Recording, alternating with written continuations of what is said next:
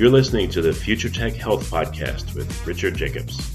Until I reached age 40, I never realized the obvious, that we all have medical issues, or we at least have a family member or close relation that had, has, or will have them in the future.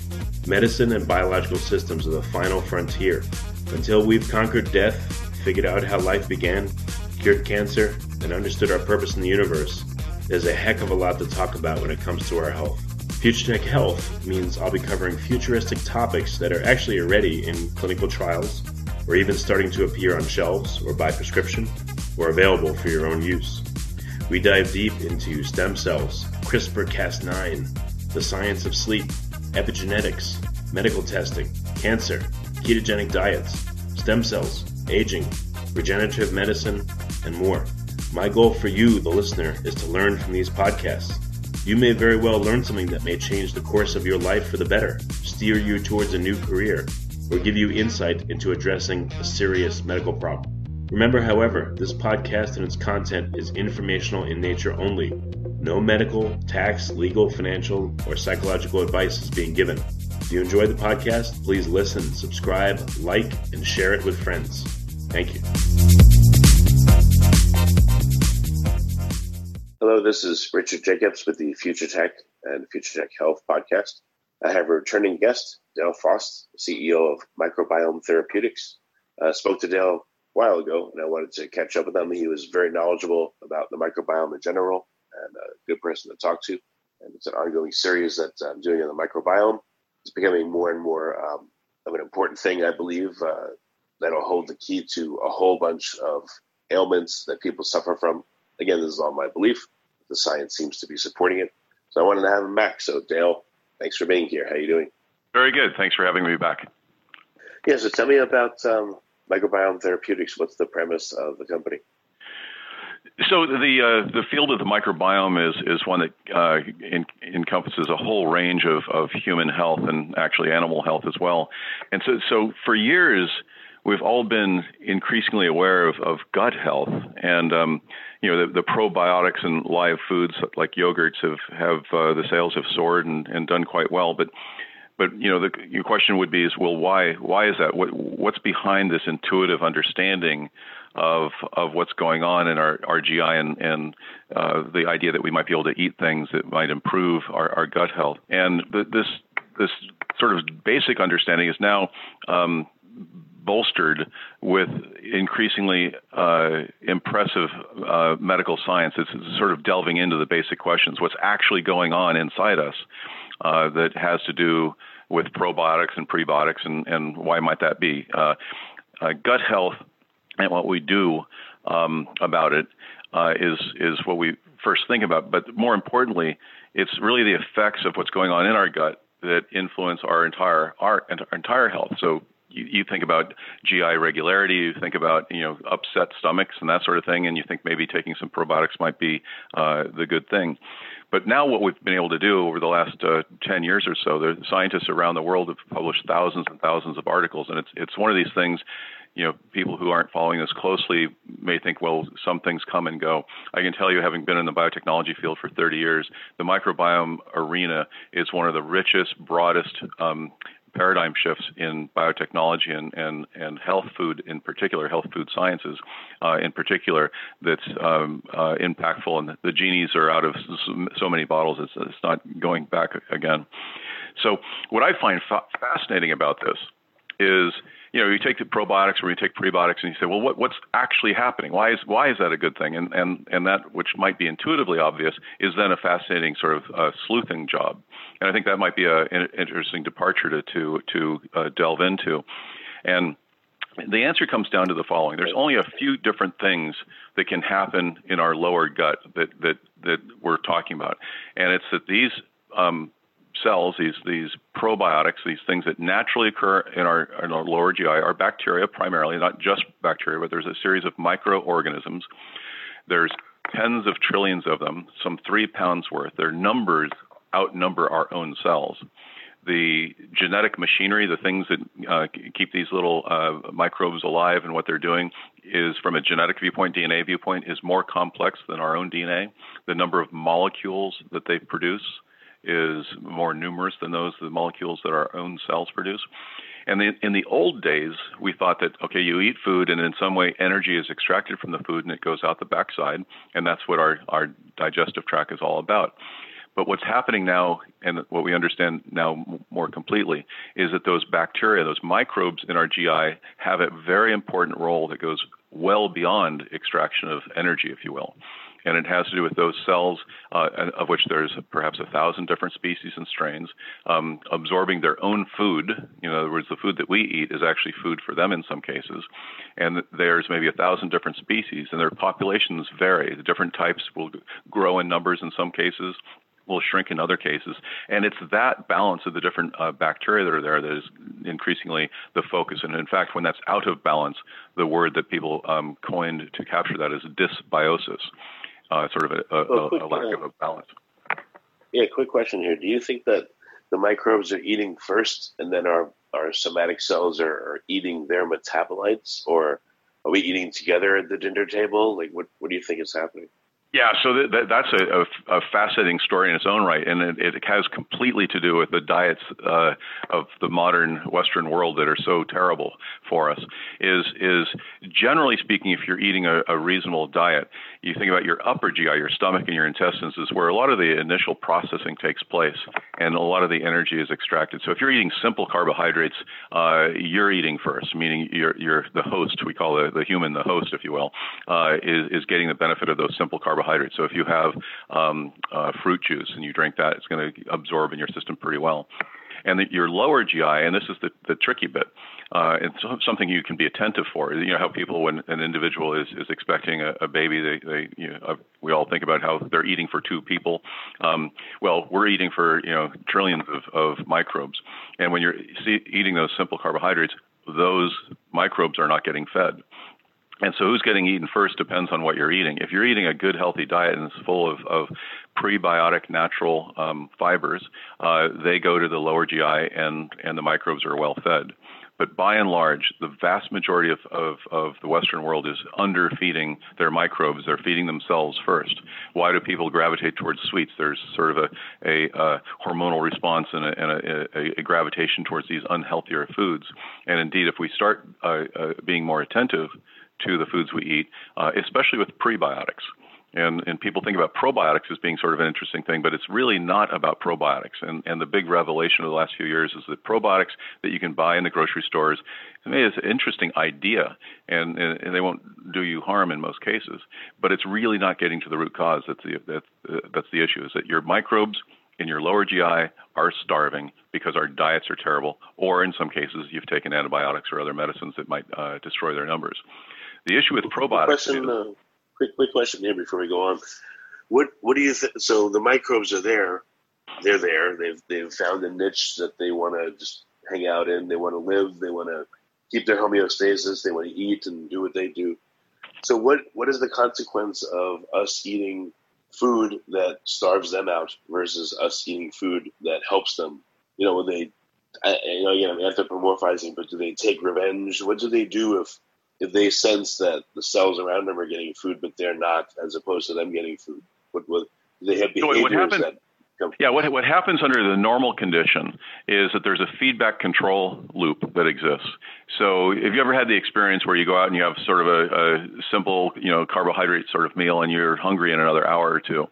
That's an open loop. You can have thousands of calories that way and constantly be hungry. And I would say that a good number of people in the Western world, Americans in particular, are eating that way such that the loop is not closed. And what do I mean by the loop? If you actually have the prebiotics in your diet that go down to the lower GI and feed the bacteria, the right ones, their numbers will repopulate, get larger in number. Now, you think that's what's going to happen with probiotics, and it's not the case. There's just not enough microbes in the probiotics. But by feeding them prebiotics, their numbers will repopulate to significant numbers. And this is the important part. They not only are repopulated, but they now are able to produce very important metabolites, the things that they produce. And the rough analogy is if you were imagining brewing beer, we're starving the yeast in the beer, and you need to feed the yeast so it can produce the alcohol. Now, it's sort of a bad analogy because we're not talking about alcohol here, but we are starving the microbes, and if we can get their numbers back up with prebiotics, and then also those prebiotics are used as the food stock, where the microbes down there will produce things like short-chain fatty acids. And it's those short-chain fatty acids that are sensed by our cells lining our gut, and those cells then release gut hormones. This is a well-elucidated sort of series of scientific experiments over the last 10 years or so, known as PYY, and there's other hormones like GLP-1. PYY is amongst the things that provide satiety. So there's a connection between our gut and our brain. If we feed those microbes in the lower GI with the fiber and the prebiotics that get down and feed those bacteria, they then produce short-chain fatty acids, which are then sensed by our cells or absorbed by our cells in the GI, that then produce gut hormones that then say, we're full now. We don't need to eat a lot. And that was one of the things that we did in our clinical trials. We did that experiment. There's a whole battery of questions you can ask people in clinical trials. They ask, how much do you think you can eat right now? How much do you want to eat right now? How much have you been eating? And there's been validation of these different questions in sort of a form of an instrument, if you will, that is used in a whole series of double-blinded, placebo-controlled, randomized trials, such as we've done with our product. And at the end of the 4-week period where people had been taking our product for 2 servings a day, and the product is called Biome Bliss, BIOME BLISS, Biome Bliss. Then when they've taken that 2 days, the last visit they came in and they were given this battery of instruments, and they didn't know if they had been taking the placebo or had been taking our product.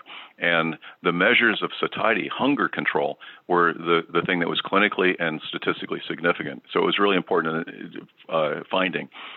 If you were to have a healthy diet with 12 or 15 servings of fruit and vegetables a day with perhaps 30, 40 grams of prebiotics fiber, you would have a good diet and keep your microbes well fed, and that loop closed of the satiety hormones like PYY, satiety hormones, keeping your brain letting you know, I've had enough to eat, so I don't need to eat right now. And when you're eating simple carbohydrates, that's not happening, and you just go back. You'd have more pizza, you'd have more ice cream, you'd have more sugary stuff, and it just never stops. It's a spiral that gets out of control. Okay, well, we'll get to the Biome Bliss in more detail in a minute. I said probably one other question: how much do we rely on the production of short chain fatty acids and other metabolites by our bacteria? How many processes rely on that, do you believe? Yeah, it's a huge absence when you're not taking prebiotics and fiber. So if your diets are off, which something like 85% of the American diet is substantially short of prebiotic fibers, then yeah, the absence of the short chain fatty acids is the issue. You're generally not eating short chain fatty acids. They don't generally, if you were to find a way of eating them, they wouldn't get down there. And you need to have those short-chain fatty acids released, in this case by microbes, in the lower GI. So it's really an important aspect. Just like you might think of taking vitamin C as an important thing for life, well, having short-chain fatty acids, although you could feed yourself sugar for a lifetime, it would be too short perhaps. But we really need to be able to get the microbes to help you. And so you frequently think the microbes are there just for the ride. They're definitely not there for the ride. We have evolved as a species. Mammals have evolved as a group of species in conjunction with the microbes that they carry. And the microbes that we carry are essential for us to have healthy and full lives. How much do you think that they'll exert their influence if not fed? I mean, it seems like they'll make us hungry. From what I've read and seen, they'll make us irritable. They'll drive us towards eating a lot more food than we otherwise would if we eat the wrong food. But how else do they exert their influence if they're not cared for? Yeah, one of the expressions that people use in this field is, if you don't feed your microbes, the microbes will feed on you. And a lot of people will relate to the phrase leaky gut, but also all the other indications that are gut-related, IBS, IBD, leaky gut, also many immune disorders where there is a more systemic response to immune imbalance can actually stem from the gut. And what happens is, as we, especially for those of us that eat simple carbs too much, perhaps, or go through peculiar diets, the microbes that are down there, they like to eat carbohydrates, and the carbohydrates they like to eat are prebiotics. there's other carbohydrates in and around them. And the carbohydrates that are there are the mucus layer that layers or lines the large intestines. So you imagine that it's a tube. It's a mucus covered membrane all the way from your mouth and your nose all the way to the backside. And importantly, in that large intestines, where there's the vast majority of the microbes in our entire body, lots of important things are taking place. The number one place, the highest interaction between your immune system and the outside world that informs the immune system's response to the outside world is taking place actually inside the gut. You say, well, that sounds like the inside. Well, actually, the tube that goes through us all is sort of on the outside. When you eat food, it goes down there, and something like 70% of the immune system's response, and it's information, the way it gets ready for a response to an invasion, or how it gets quieted down so it doesn't over-respond and cause an autoimmune response. A lot of that tuning across a very broad spectrum of potential pathogens and things that ought not to be considered pathogens is calibrated finely in the gut by the things that we eat and the bacteria that grow there.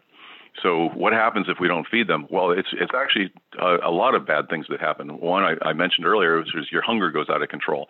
Two is the bacteria start eating away at the mucosal lining. What happens then is which bacteria are still there will have an too large of an influence and too much interaction with the immune cells inside our body. And so they could be having an exaggerated response, and you could perhaps have the immune system within the body then overreact and actually have an autoimmune response in other parts of the body.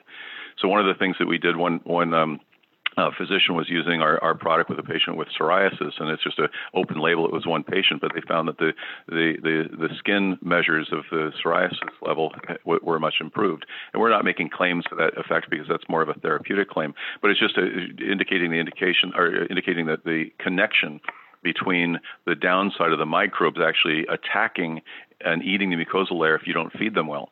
So one of the things that we did in our product was add beta-glucan.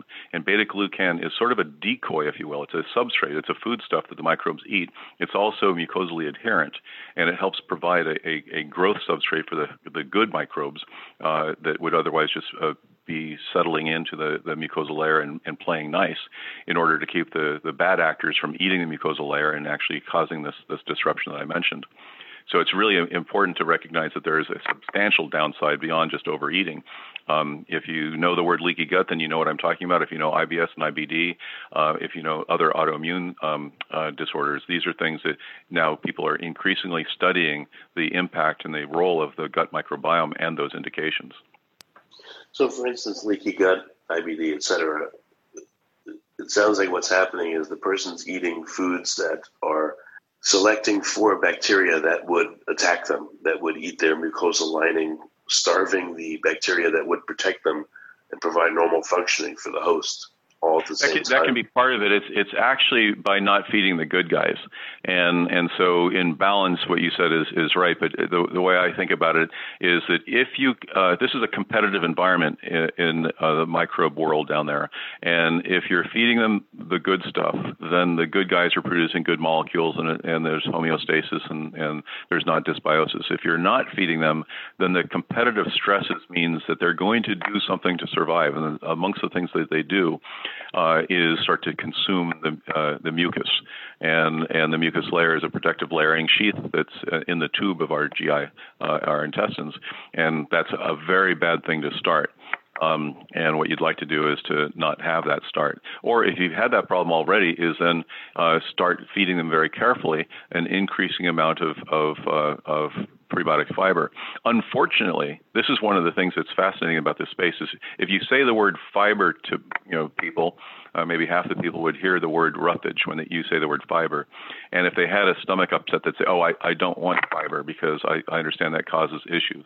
I have an issue with my lower intestine, so I don't want that roughage stuff.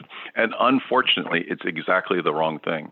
Another thing I hear sometimes is that, oh, there's some flatulence, I have some gas, and you hear the word bloating as if it's some dread disease. guess what? That activity down in the lower GI is actually necessary to feed. And so if we make the wrong corrections in our diet, we'll actually be exacerbating dramatically those issues that are causing the problem in the first place. And unfortunately, the medical community, sometimes the last ones to learn about how to change things. And that's now the microbiome is becoming understood by at least registered dietitians. Naturopathic physicians are getting it, and MDs are also.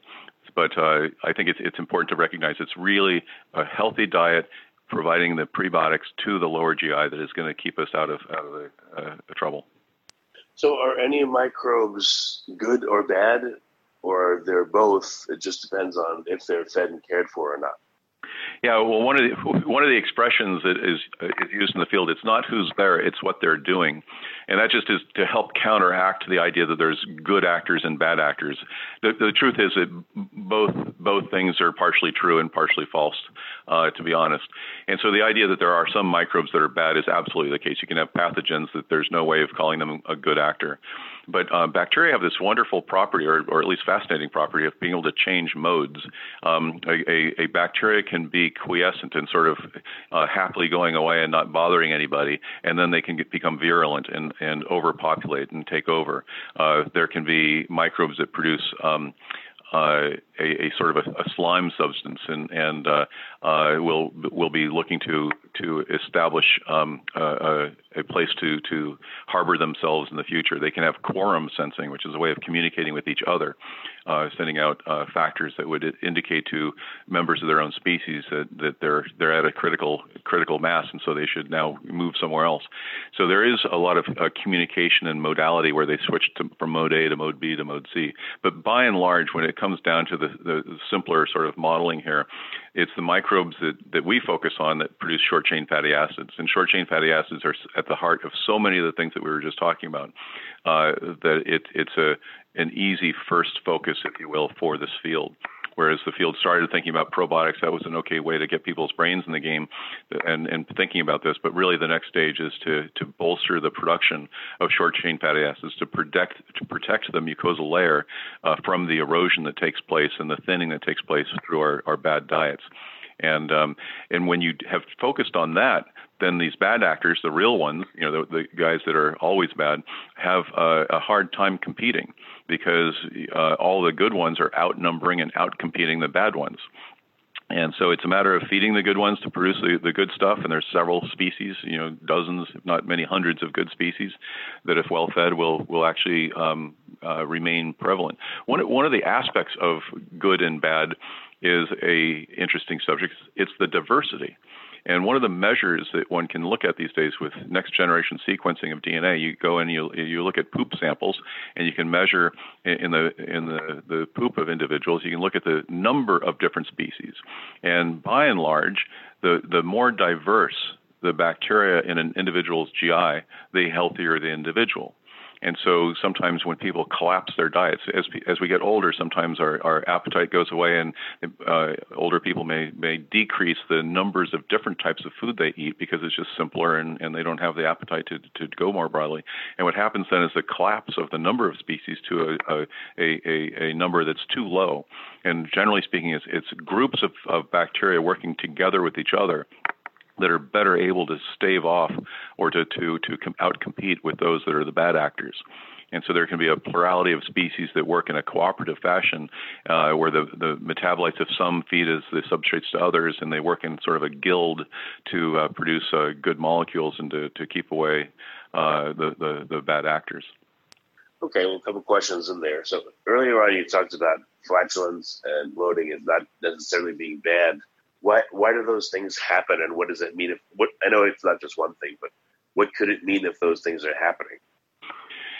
So when we've had bad diets for a long time, and one of the things we focused on is what I would think of as a bottleneck substrate. What's that? It's a food type that we don't eat enough of. And one of the broad food types that we don't eat enough of are a form of prebiotic. Not all prebiotics are actually fiber. There's a new class of prebiotics that are not fiber, and those are important to look at because they're scarce, rare, substrates, foods that some of our microbes need, and a broad class of those is called polyphenols. Have you ever heard about how red wine might be a good thing to drink? It might be good for you. It's not the alcohol in red wine; it's the red content, which are polyphenols, antioxidants. And some of these antioxidants, which people like to think about taking, they believe that those antioxidants are working throughout our body in some ways, and that may be true. The antioxidants, these polyphenols that I'm talking about, are actually working inside the gut and actually are being eaten by the bacteria. So one of the things we focused on is if you eat fiber, some of the simpler fibers are good for you. They produce short chain fatty acids, as I described before. But those microbes, in addition to producing the short chain fatty acids, which is a good thing, they also produce hydrogen gas as a natural byproduct. Just like if you were brewing, beer, the yeast would produce alcohol and CO2. So in this case, the bacteria that I'm talking about are eating the things like inulin, which is a simple fiber, and producing short-chain fatty acids, which is the good news, and the bad news is they're producing hydrogen gas. The worst news is that hydrogen gas, interestingly, is then cross-fed into other microbes, other species of microbes that eat that hydrogen along with other substrates and produce hydrogen sulfide. Not good. Or other ones that eat the hydrogen gas produced by the first set along with other substrates and produce hydrogen sulfide. Methane. And methane. So methane and hydrogen sulfide are known to correlate and associate with obesity and diabetes. So whether or not that's causal or associated, either way, it was seen as being an unfortunate byproduct of eating the simpler fiber. So what we did, back to the polyphenols, what we did was we added the polyphenols to our product because it bolsters yet another group of bacteria that then outcompete to eat up the hydrogen. And instead of producing noxious gases like hydrogen sulfide and methane, they produce even more short-chain fatty acids. So it's actually a very clever, and it's the first in class of a new generation of prebiotics. It's a group of prebiotics working together almost as if they were a consortia, sort of a well-coordinated group of prebiotics to feed different species of bacteria in a different way in order to optimize the production of these good things, short-chain fatty acids, while decreasing the production of these bad things, hydrogen gas, methane, and hydrogen sulfide. And it was the first time this has been done in history, and it was why we believe that we got such a good signal on controlling the blood sugar, a mealtime blood sugar, and also providing a satiety or a hunger control. Yeah, it's very, very smart. All right, I'm getting closer. Still got a few more questions, but it's getting there. I guess I thought of a funny thing is that, we all have pets that we can't get rid of, and our pets are our microbes, and just like they say for dogs, you don't give them people food. I mean, our microbes, you don't give them people food. You want to give them microbe food. So I wonder if that would be a funny analogy to tell people. Yeah. Interestingly, in the animal world, there's also issues of bad diets, and you imagine the diversity of diets for a lot of pets, for example, is very, very narrow, and a lot of agricultural animals, the same thing. And so people are now recognizing the diversity, and so we've actually our product actually is safe for animals to eat. Blueberries are a good thing. Some things you don't want to provide to animals, but you bring up the animal. There's a whole world of people now researching agricultural microbiome subjects. The microbiome subject isn't just limited to humans; it's also plants. Right. So, all right. So, I'm sorry I've been teasing around it. You just have so much great info. So, Biome Bliss, the goal is to help the person select for the right microbes and to help those microbes proliferate and do all the things they need to do in that person's body to keep them healthy. So, the goals are what? Satiety and what else? What are the goals of Biome Bliss? Yeah, when we first designed the product, it was actually meant to help control blood sugars at a healthy level. And that was the number one aim of our product, and it succeeded. As we launched the product, it was the other measure that we took, which was the hunger control, which ended up being the more popular one. Something like 70 or 80% of Americans are either currently or recently on a diet. And amongst the things you could worry about with a diet, obviously, is your insatiable appetite. And that unsatiable part is the part we're addressing. I mean, how many of us have tried to lose weight and you lose weight for a while and then you put it back on? Well, why do you put it back on? So it's a matter of hunger control. Now, we do not make the claim of weight loss because weight loss is, there's a lot of snake oil out there, and we're a responsible company driven by medical evidence in our own clinical trials, which are at a high level of standards. And so what we were able to measure was hunger control, and that's the message we stick to. So the hunger control is important, but the blood sugar, maintaining blood sugar at a healthy level was actually, from a scientific viewpoint, I think perhaps the more fascinating. The gut-brain axis is working in two different ways. Is one, the hunger control, but the gut is also producing hormones that control blood sugar. So when we take a meal, if you look at the blood sugar response in our bloodstream over the next couple of hours, it goes up and then it comes down. And if you eat a sugary meal, it goes quite far up, and then it takes some time to come back down again. That glycemic response, and people talk about how different foods have different glycemic response, and we should keep, not take a lot of foods that have a high glycemic response. And that's all true. What's fascinating about our product, it basically decreased the glycemic response to glucose. So there was a standard test at the end of the 4-week trial. People took glucose, and they watched the blood sugar go up and it comes down. If they had been on our product for the last 4 weeks, the blood sugar excursion was much less and much shorter in time. That basically gave a lower glycemic response, even though it was the standard dose of glucose that was part of this test. So translated into everyday life, what that means, and this was the effect the day after they had taken our product. It's not the response to our product I'm talking about. It's the response to having taken our product for 4 weeks leading up to this test. So what that translates to people's lives that have been taking our product is that the food that they were eating, typically, let's say you have a piece of pecan pie, that pecan pie would have had a glycemic response. It would have been lower if you had been also taking our product for the previous several weeks. And that is because of the hormone, in this case the GLP-1, has the effect of changing the gastric emptying rate, and it also has to do with the blood sugar control. And so blood sugar control is at the heart of a lot of things, and we do not make any we don't make claims that our product is treating or addressing diseases at all. That's not what our product is intended to do.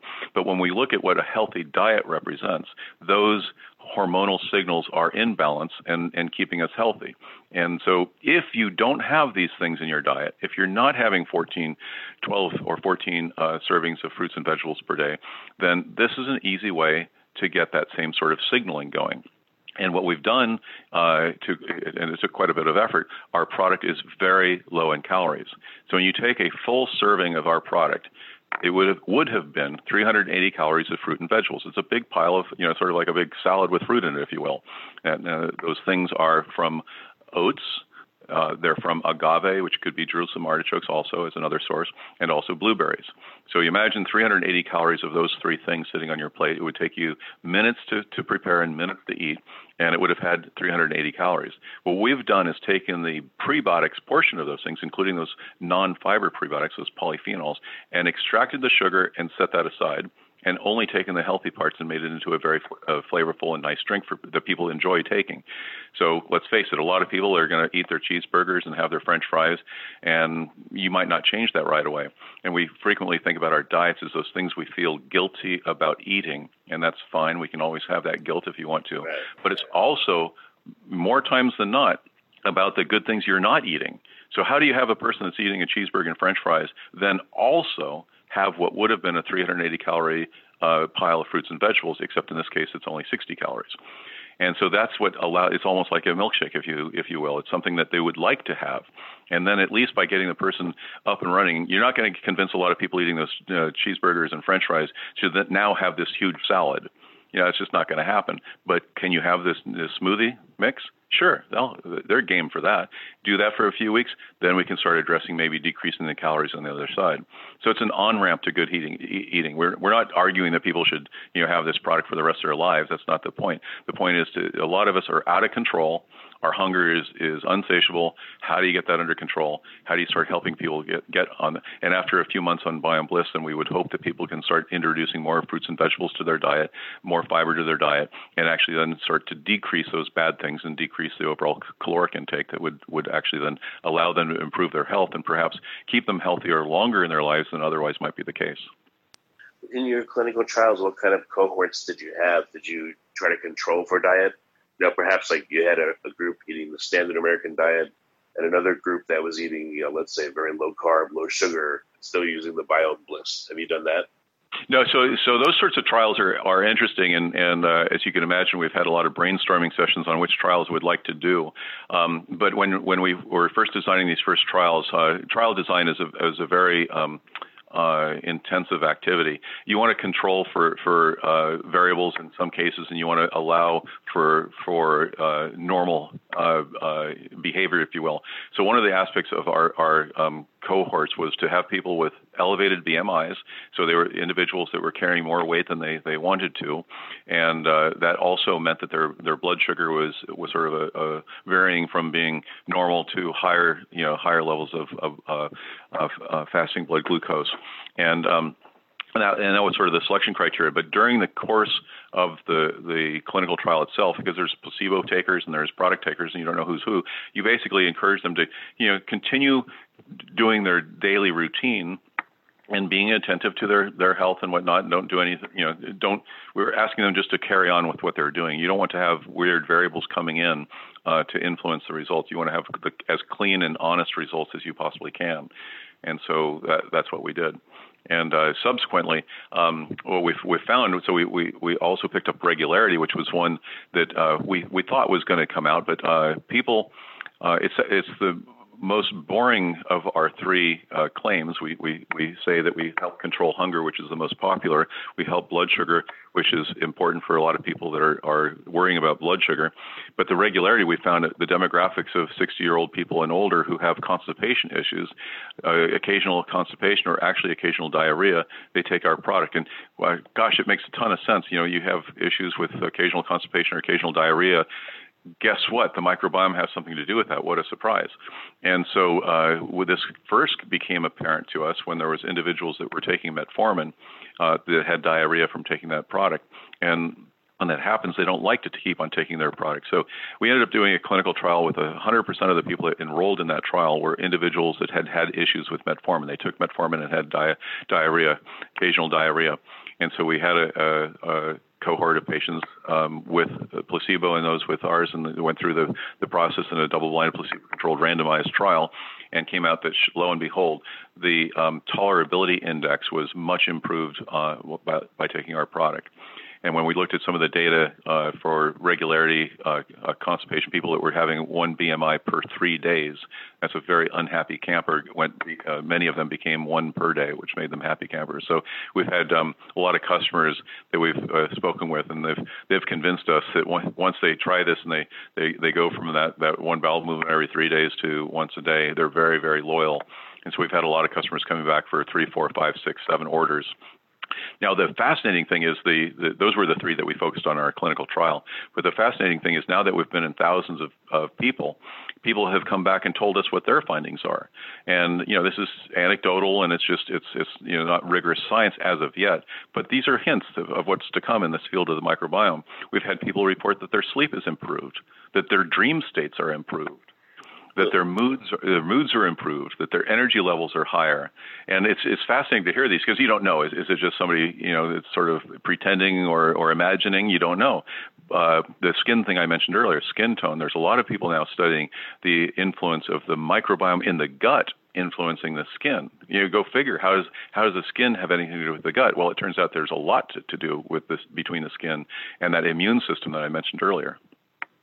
So how long until once people start taking the Biome Bliss, how long until they start experiencing effects? So people frequently feel it in the first day or two. One of the things that we've found is that you talk about gas. If an individual is a larger person, let's say an individual is weighing 300 pounds or so, they might experience a little of that gas I mentioned earlier. And what we encourage them is to start with a half a half a scoop, and work up slowly. And what's going on there is that those microbes that are eating the polyphenols in some individuals are just very, very depleted. They haven't had raw fruit or vegetables for a long time, and those guys need a few days to sort of repopulate. And so we found that those individuals will experience a little gas to begin with. But after about 3 or 4 days, that settles in, and they begin to feel the other effect. And what's interesting about that effect of feeling satiety kick in a little bit better, it doesn't happen minutes after you take the product. This is not a thing of fullness. There's a different technical measure between fullness, which is that immediate feeling that I just ate too much. That's not what we're talking about. We're talking about being satisfied, which is a different set of measures, and coming from those hormone actions that I mentioned. That can be like 8, 10, 12, 15 hours after you've taken the Biome Bliss. So people ask me, when should I take Biome Bliss? It doesn't much matter. You can take it in the morning, you can take it in the afternoon. It's going to have its effect cumulatively over a few days. So I'd say if you really want to get a sense of it, give it a week.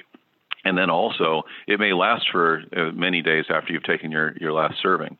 So, and then what you do is you try to get your diet back onto a route where you are a habit where you're taking more fruits and vegetables of the normal kind. The nice thing is that this is very low in calories, so you can add it on to whatever you're doing currently, and it's not going to make you go from 2,500 or 3,000 calories to twice that. It's just going to add 60 calories per serving. Well, I guess because of the normal transit time for food is 30 hours or so. It probably would take 30 hours to get into place into the lower bowel. Yeah, it's 30 hours to exit. So it's there from about anywhere from 2 to 3 hours in the fast side to maybe 4 or 5 hours. But then from about 5 hours to 20 hours is the residence time. And so the meal that you ate a day ago is in some cases there. The meal you had 8 hours ago is there. And what's happening during that time, it's accumulating. The water is being extracted and it's being densified. And the fermentation process, which is all sort of yucky language, but that's the fascinating part of this, is the fermentation process of producing all these molecules. And so the population of microbes at the beginning of the large intestines, which is the part that goes up and then over and then down again and then out the other side, the microbe spectrum might be different in the different parts of the large intestines. And so the actions of your morning meal you may begin to feel in the evenings. The actions of your evening meal you may pick up the next day. I myself used to recommend taking it in the morning and afternoon with this in mind, and I started taking it myself in the evenings, and that's where I started noticing the sleep difference and dreaming difference. And at first I thought maybe it was just my imagination. I started hearing it from other people, and it was the dream state in particular that was people made note of. And so who knows, maybe we'll do a clinical trial someday on how Biome Bliss helps people sleep or maybe even their dreams. I mean, would an ideal protocol to try would be to have let's say a third of a scoop with each meal and space it out throughout the day?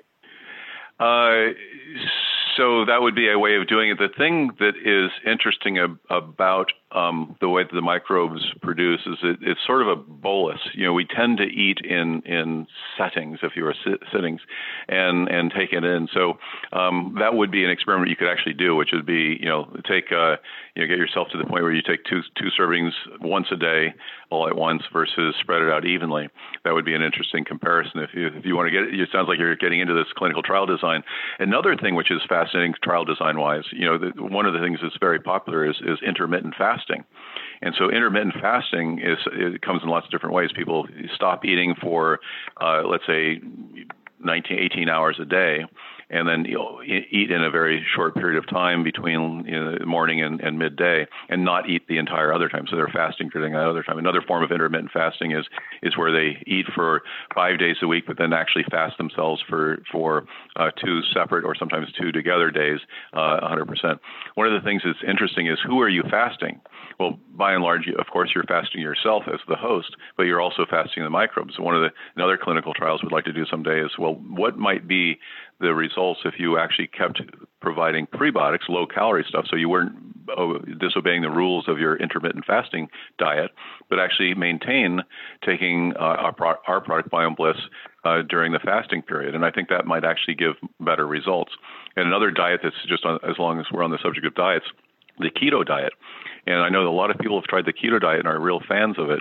And then if you talk to medical professionals, they're a little bit wary of it because you're eating a lot of stuff and not eating other things.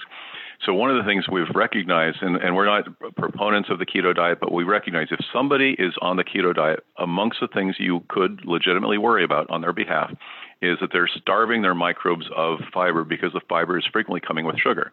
You're not going to have that apple because that apple's got fructose in it. Okay, well, what we've done, and have gone to a great extreme to get rid of the sugar, is we have taken those fibers, those prebiotics, out and left the sugar behind. So you could take Biome Bliss as part of your keto diet and actually reconstitute the parts in the keto diet that many people would consider dangerous, especially for long-term keto diet takers.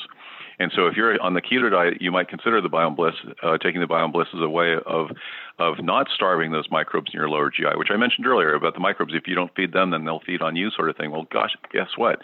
If you're on a keto diet, that may well be the case. And so you'd be concerned about the immunomodulation. There's lots of things that people say good about the keto diet, and I'm not going against that, but I'm saying is the keto diet plus a low-calorie, essentially no sugar, very low amounts of sugar, way of nurturing your lower GI microbiome might be just the ticket for people on the keto diet. Yeah, that makes a lot of sense, or any diet for that matter. What do you notice? What do people report? How does their eating change after they've been using Biome Bliss for, let's say, a month? Do they just eat the same way they always ate, or do they find themselves eating differently?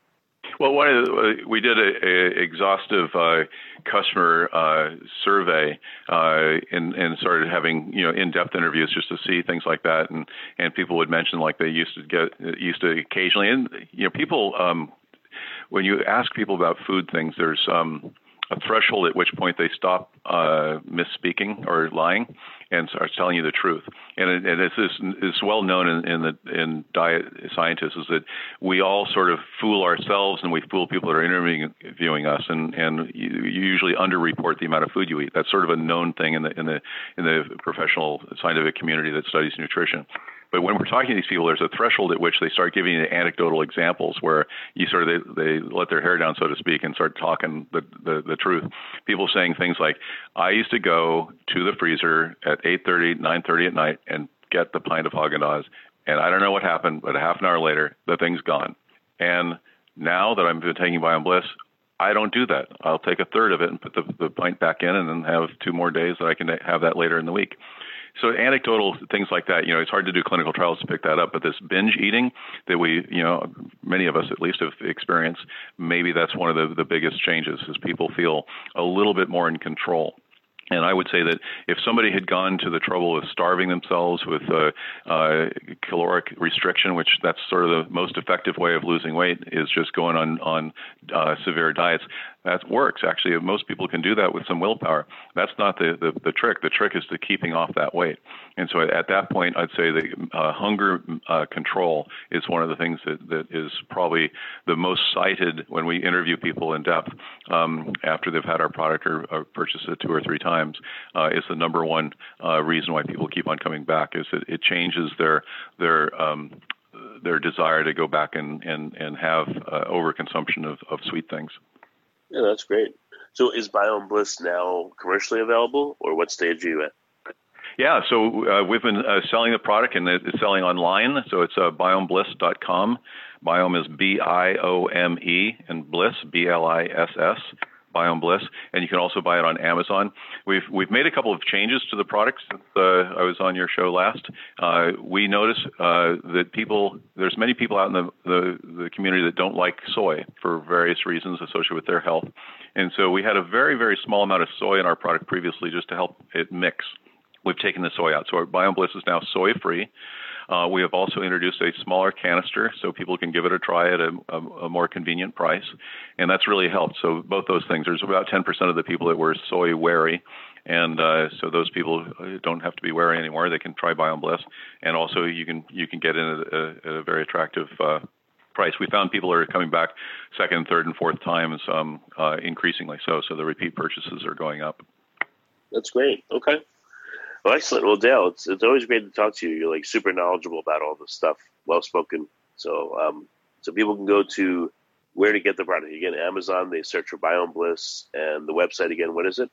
BiomeBliss.com, BiomeBliss, Biome Bliss. Okay, well, very good. Any last questions you want to answer, Dale, or you think we've covered everything?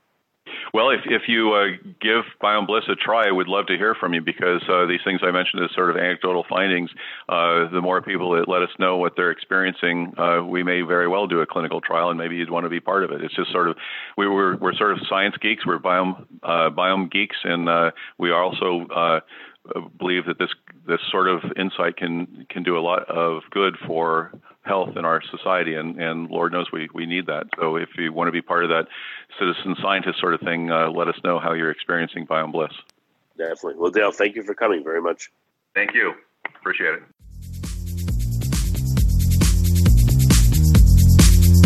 You're listening to the Future Tech Health Podcast with Richard Jacobs. Until I reached age 40, I never realized the obvious, that we all have medical issues, or we at least have a family member or close relation that has, or will have them in the future. Medicine and biological systems are the final frontier. Until we've conquered death, figured out how life began, cured cancer, and understood our purpose in the universe, there's a heck of a lot to talk about when it comes to our health. Future Tech Health means I'll be covering futuristic topics that are actually already in clinical trials, or even starting to appear on shelves or by prescription, or available for your own use. We dive deep into stem cells, CRISPR-Cas9, the science of sleep, epigenetics, medical testing, cancer, ketogenic diets, stem cells, aging, regenerative medicine, and more. My goal for you, the listener, is to learn from these podcasts. You may very well learn something that may change the course of your life for the better, steer you towards a new career, or give you insight into addressing a serious medical problem. Remember, however, this podcast and its content is informational in nature only. No medical, tax, legal, financial, or psychological advice is being given. If you enjoy the podcast, please listen, subscribe, like, and share it with friends. Thank you.